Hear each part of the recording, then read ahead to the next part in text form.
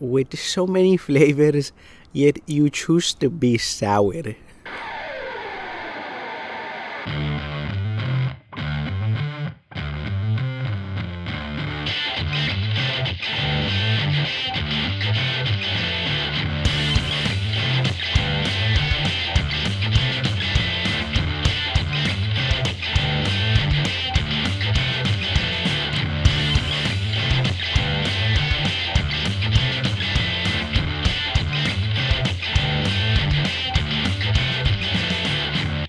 Welcome to the Dude Catholic Podcast. I'm your co-host Adrian here with the man who is the reason why love is blind. I'm Ramon. Yeah, you are. Today, Ramon is sleepy. So am I. And we're going to talk about some stuff. The stuff about the things. In a standalone episode where we just talk about the things. Our scripture today comes from In the book of Matthew, chapter 16, verse 18. And I tell you, you are Peter, and on this rock I will build my church, and the gates of hell shall not prevail against it. Delicious. Delicious indeed. So let's get this podcast on the road. So Ramon, today we're just talking about whatever's on our mind. What's on my mind is that it's the end of 2020 or the beginning of 2021 because I don't even know when I'm going to release this podcast. Probably next week. But it's the end of 2020 and people are saying, oh, good riddance, 2020's gone. To which I think, you idiots, it's only going to get worse. You know, and that's the thing about people doing people things, you know, as you commonly say, is that we put our trust or we put our future in the hands of the unknown. And we wish upon a star and expect everything to come out the way we want it to come out. Instead of taking control over what we can control, letting go of what we can't, and putting our trust in God.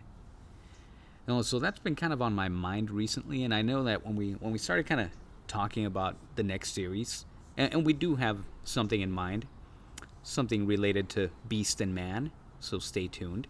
We kind of just went off on a tangent, started having a conversation like we usually do, and that this was kind of on both our minds, and so it'd be a good idea to just have a quick freestyle conversation of what's on our minds, and we're kind of overdue for another one of those. So, what's on your mind, Ramon?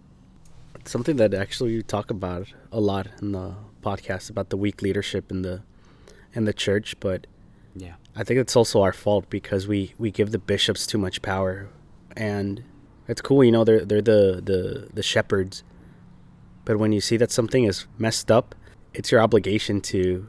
And you know, I actually never thought about you made a good point. You know, if the bishops are not going to lead the church the way it's supposed to be led, we're not going to contribute with our dollars. Yeah. And I think that's where you can hurt them the most, you know, because we're not here to talk about revolution, because I've said this before on the podcast, most people are not willing to do gangster things that you're supposed to do in a revolution. And I don't think we're there yet. It's not necessary. We're not at the level of the Crusades here. But our faith is definitely under attack. Yes, absolutely. It's most definitely under attack. And yet we still keep drinking that Kool-Aid, you know, where like, oh, all these people know what's best for us. And I get the whole COVID regulations are there for a reason. But dude, there's a lot of regulations already as it is. 6 feet apart, you wear your mask, and you cover your mouth when you sneeze, even more. That's it. Like, where's our trust in the Lord in that? And if you're going to Walmart and you're concerned about being inside a building with all these COVID regulations with somebody else, I think you're just making excuses to not go to mass. Yeah. So it's, you know, I'm not here to tell you you're wrong, and that's between you and God. God's gonna decide what's what, and if you're okay with that, cool. By all means, have at it. then you're part of the problem. All that is true and 100%, and it's not just up to you. It's you know what is right and what is wrong. It's like you said, excuses because we're being given an excuse. But here's the thing, like if we are healthy, if we're not putting anyone in danger, then go to church. So many people are using this as an excuse because we're being given a way out of having to go to mass. We're being given the mass on TV, and we're being spoon-fed stuff in a way that Catholics should not be comfortable with. I've said it before on the podcast, and I'll say it again. We are incarnational people. The church is incarnational. We are the church that Jesus Christ established. No other church can say that. And he said, I will be with you wherever 2 or more are gathered in my name. And you can say that as an excuse to say, oh, there's more than 2 people in my family and we're watching it on TV. That's not what he meant. He meant, do this in remembrance of me. What is this? This is breaking the bread, sharing, and eating. All this stuff that we're doing, you and I know we shouldn't be doing it. You and I know that we need to get our butts up and go to church. There's nothing else to that. If we're comfortable with that, then we're part of the problem. If we're comfortable not going inside the church, and here's the thing, I go to church. I see old people fearless going to mass because they don't give a crud. They know what's right and they know what's wrong. And the people that are afraid to go to mass, they're the ones that are cutting themselves off from the body of Christ. And if we're choosing to do that, then you're going to hear it from us in the podcast if you listen. And if not, you're going to hear it from God in the afterlife. Just because you're being given an excuse doesn't mean that you should take it. And it goes the same with all other things in life. What is your manhood if not your own? And I feel like a lot of times, like I kind of forget that the podcast is a man's podcast. And so I speak in very general terms, but at this point, I'm speaking very directly to men. Like, we are the leaders, the spiritual leaders of the household, not just the physical leaders. We don't just pay the bills and pay the mortgage or rent or whatever. We are the ones that not just sustain our families physically, but spiritually. And if we're not taking them to fulfill that Sabbath requirement, then we're not really doing what it takes to take them to heaven, which is our primary role in this life. Yeah, it all started with like how we were talking about the government intervention. How we think that the Democrats or the Republicans are going to solve our problems, whatever side of the spectrum you're on. And it's so stupid because the government has never been your friend. And no, I'm not anti-government. What I'm saying is we give the government too much power with our tax dollars. And yes, pay your taxes for sure. But dude, Trump or Big Buddy Biden is not going to save your jobs or any of that. As a matter of fact, they've proven that they've made everything worse because we're giving them too much power. I dare say that we give them more power than we give Christ power over our lives. Yeah. And it's freaking pathetic, dude. Because no matter what, and I'm not, I don't care how I sound. No matter what, even if the freaking apocalypse comes down, I know my family's going to eat. 100%. I know for a fact my family's going to eat. And if you don't have that type of mentality with every aspect of your life, especially your faith, you're going to die spiritually. And you're going to start making excuses about how you can go to Walmart or Sam's Club or whatever store that you have in your state or your country where there's barely any regulations, where there can be 100+ people in a store with almost no social distancing. If, apparently that's what works. A strong immune system works. Yeah. I work in quarantined areas, we're crying out loud. And yes, I take my precautions. I have my mask. But when you get spit on you or blood with AIDS or feces, then you come talk to me. Otherwise, like, dude, I've been there and done that. I work in a nasty environment. And if I'm not afraid of things like, I'm not even talking about work, but just like going into church, you shouldn't be either, dude. I'm under the protection of God, and I eat somewhat healthy. Take your precautions. Be safe, 100%.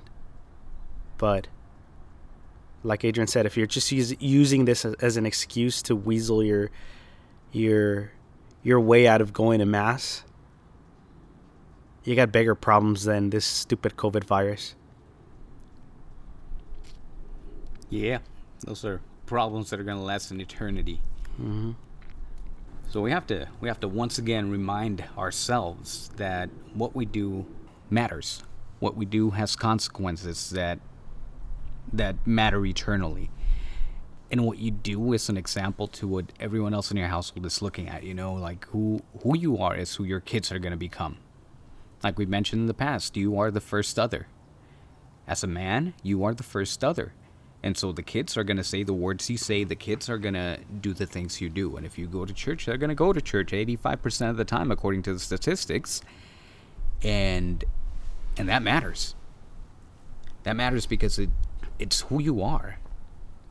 I'm kind of glancing over at your phone, and being a man is what I see. Being a man means that you are who God created you to be. We should never take away that divine dimension out of our masculinity. Because another one of the things that we were talking about is that the society wants to neuter masculinity. And one of the best things that you can do to fight back against the culture of death, is to be who God created you to be. To be a man, but not just any man, a man after God's own heart. 1 Corinthians chapter 16, verses 13 through 14. Be watchful, stand firm in the faith, act like men, be strong. Let all that you do be done in love. And that's why I don't even care about how I sound right now. And I get accused of like, oh, you're just trying to be too tough. Not really, dude. I'm actually a very gentle person. I'm really nice until it's time to not be so nice. And that rarely happens. Like, if you really think about it, that rarely happens in anybody's life. But it's in the Bible, dude. Stand firm in the faith and act like men. Be strong.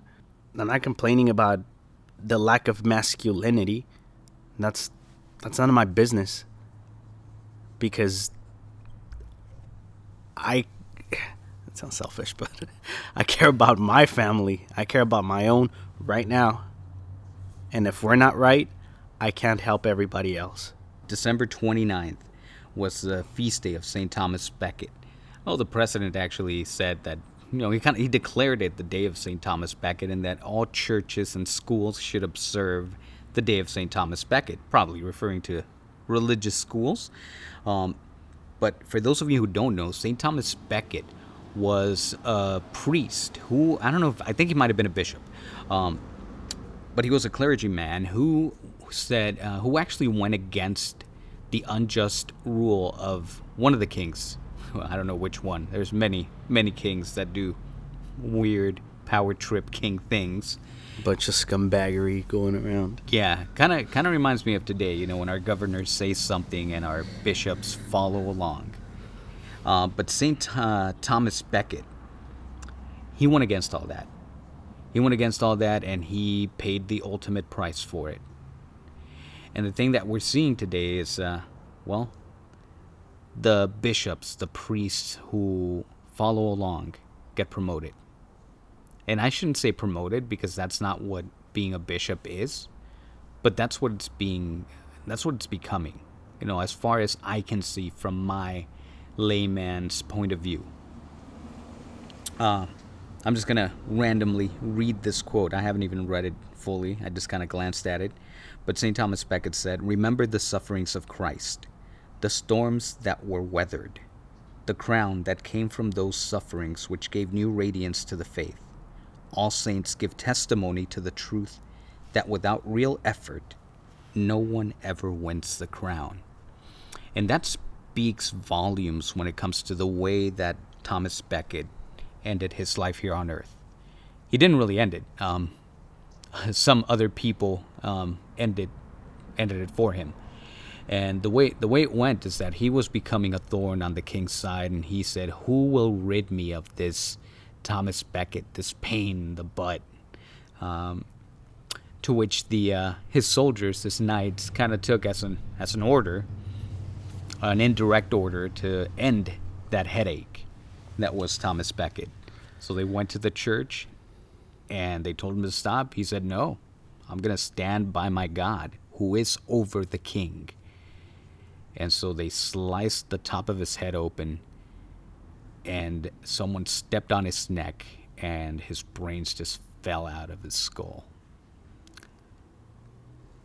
I'm not asking anyone to do that. I'm not saying I'm going to put myself in that situation. Not that it would matter if I could do any movement of resistance, which I do in my own right. But we need that kind of courage in our lives. We need that kind of courage in the clergy. We need that kind of courage in our bishops, who are being called to be men, not being called to say the things that I've heard them say about Christ, to minimize his miracles, to sissiffy Christ. You know, we made this man with calloused hands because of the type of work he did. This man that knew poverty, hunger, pain, suffering. We made him into this rosy-cheeked little sissified man, you know, that we are to emulate. And we must be gentle, and we must be docile, and we must be all these things that Jesus didn't say we should be. Jesus mentioned hell more than he mentioned heaven. Why? Because hell is a real place, no matter what theologian says that hell is empty. That's not what Jesus said. Jesus said that the road to heaven is straight and narrow, and the road to hell is wide. See, the devil couldn't make the road, he couldn't make hell seem fun. So the road to hell is the one that the devil made attractive to men. So I guess that's a challenge that Thomas Becket gives us to us, you know, to remember the sufferings of Christ, to remember that you don't have it all that bad, to remember that certain storms have to be weathered in order to get that crown of heaven, the one that we will get when we do what we're supposed to do here. Because it's not just following the rules for following the rules' sake. It's doing what is right because it's right and because you're a man. So suck it up, be a man. That's it. I mean, that's all I got. So pray for us. And we'll pray for you. Ferrum Ferro. Aquitur.